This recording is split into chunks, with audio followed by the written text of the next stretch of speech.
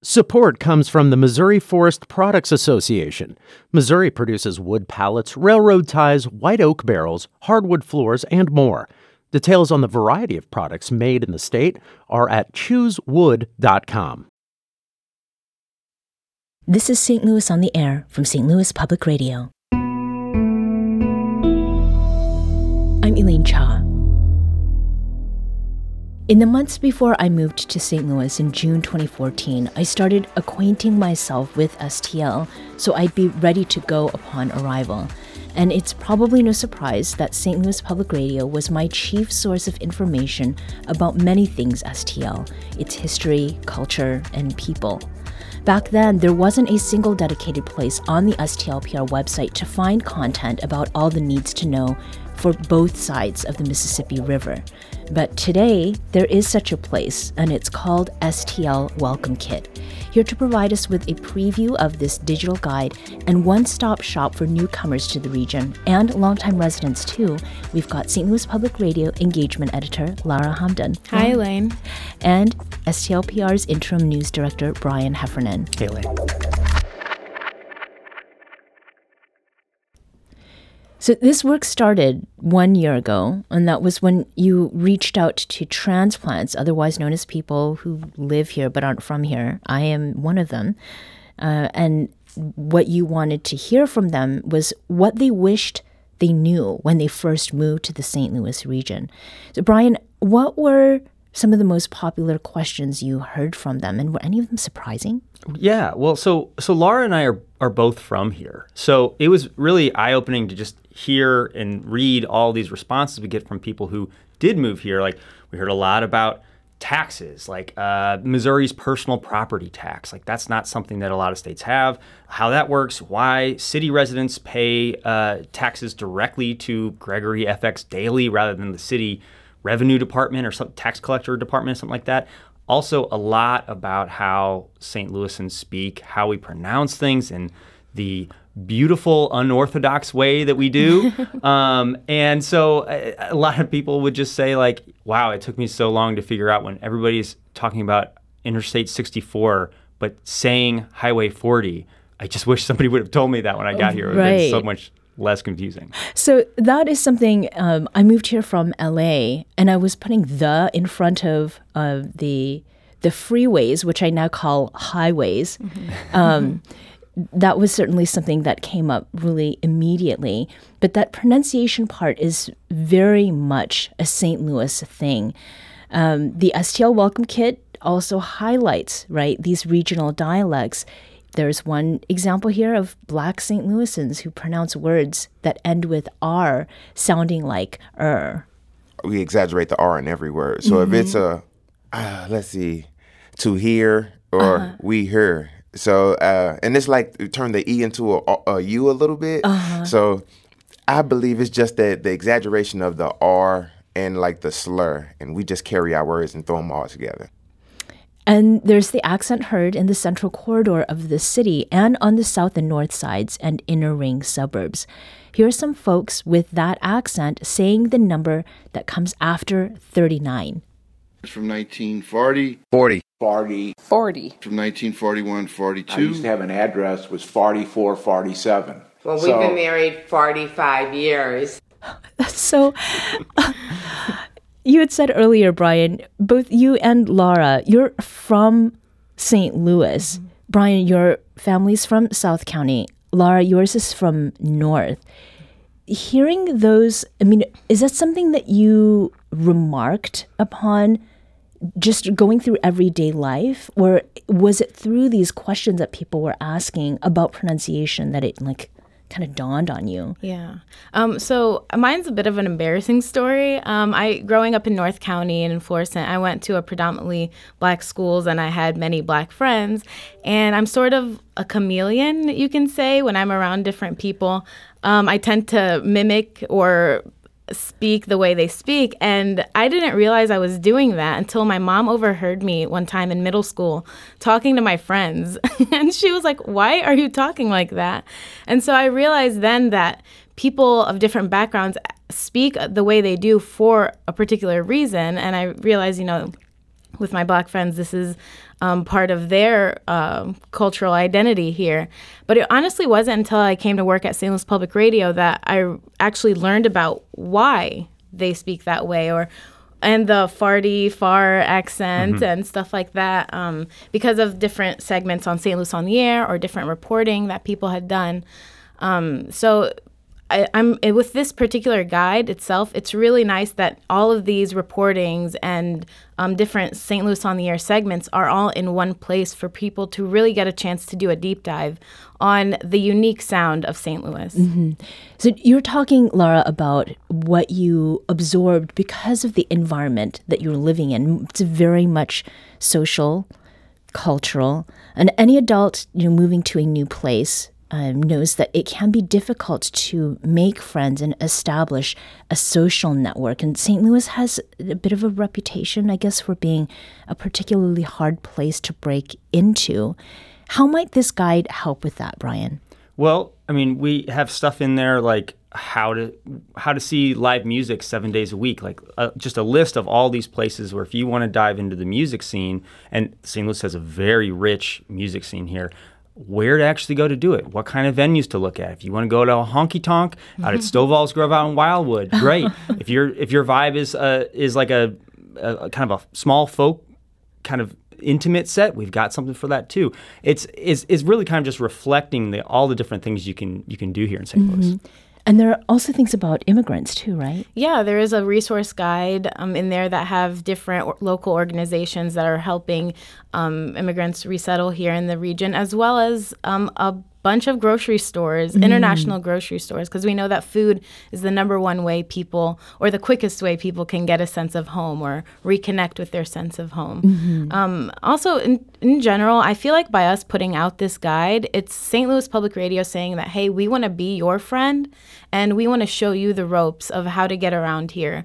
So, and like Brian mentioned, we'd also love to host meetups as well for new transplants. So we are now 2 weeks away from Halloween, and that is a holiday that St. Louis has a unique twist on. I learned about this kind of through other people before I had a child, but now that I do, there's even more to kind of dive into. Lara, tell me about this unique twist. So a lot of times, little kids, when they go trick-or-treating, they go knock on the door and they are expected to say a joke in order to receive the Halloween treat. And the theory was that kids would perform fewer pranks if they had to come up with a harmless sort of trick-or-treat or joke to get their treats. And again, these are little things that I didn't realize didn't happen in a lot of other places. So I guess that's one. I know it didn't originate here in St. Louis, but it's definitely something that St. Louisans have adopted full force. Is that something that you grew up doing? Oh, Brian? yes. Oh, yeah. Okay. My parents had videos of me reciting I'm putting in air quotes here, jokes, but, knock, knock, light bulb. Like, right. There's no punchline or anything like that. But as a parent now, too, like, I love seeing, like, little kids come up and just struggling. I mean, not to see them struggle, but like to like, come up and like say whatever their joke was, and siblings are stealing them from each other and saying, I was gonna tell that one. The cheat code is always the jokes on backs of Laffy Taffies. Yeah, that's like always the cheat code. That's the like genre of joke I come to expect, or the ones on like popsicle sticks. Yeah. Okay, those are great. Well, these are all things that are very lighthearted, the fun things. And much of the guide does address those kinds of questions.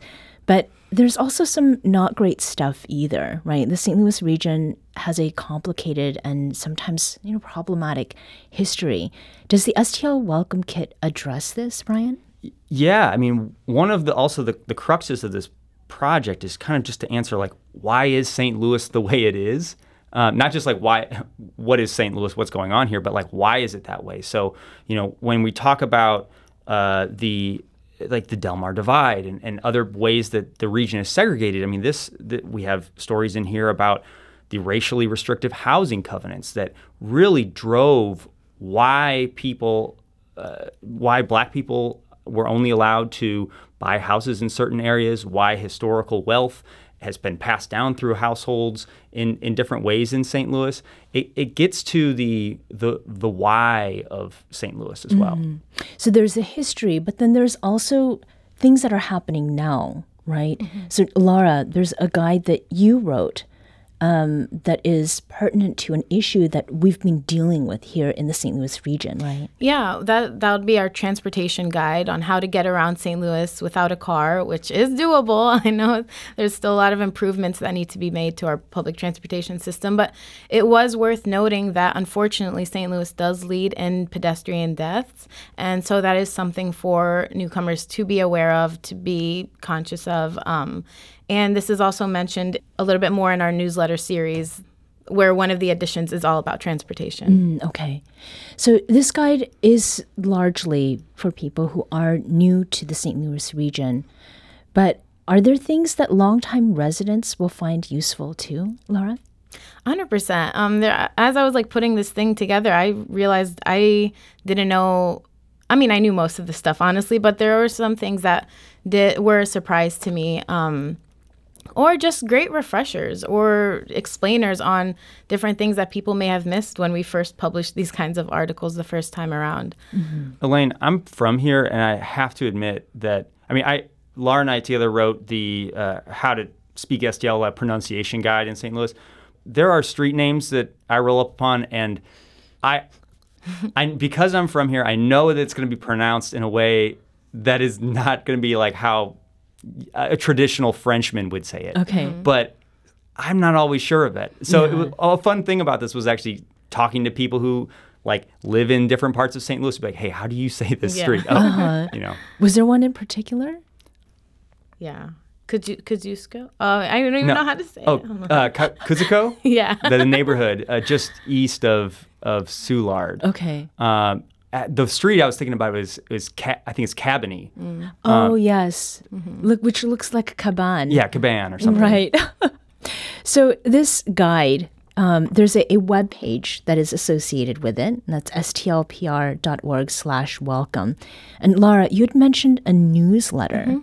So how does the guide work, and what's this newsletter component? So the website will have all of our content available all the time, but our newsletter is a limited newsletter series where you sign up and you'll receive one newsletter a week, and we basically break down each topic with one curated newsletter from me to people's inboxes. So it's just an extra component and a way to learn more about things that maybe aren't even featured in the kit as well.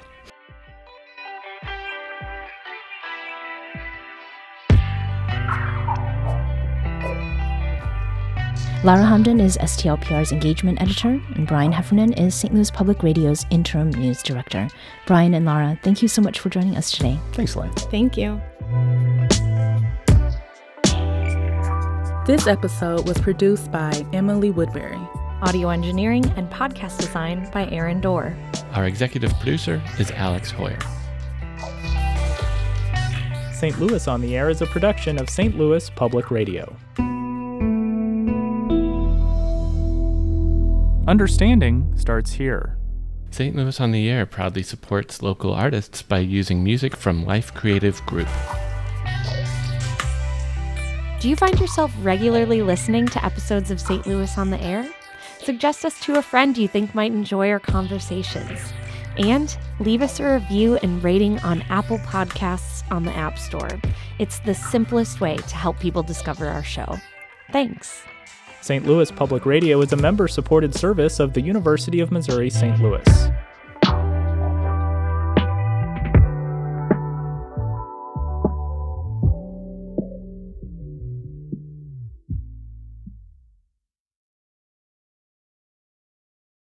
Support comes from Missouri Forest Products Association, committed to sustainable and sound conservation of the state's forests, which support more than 41,000 Missouri jobs, resulting in a $10 billion industry. ChooseWood.com.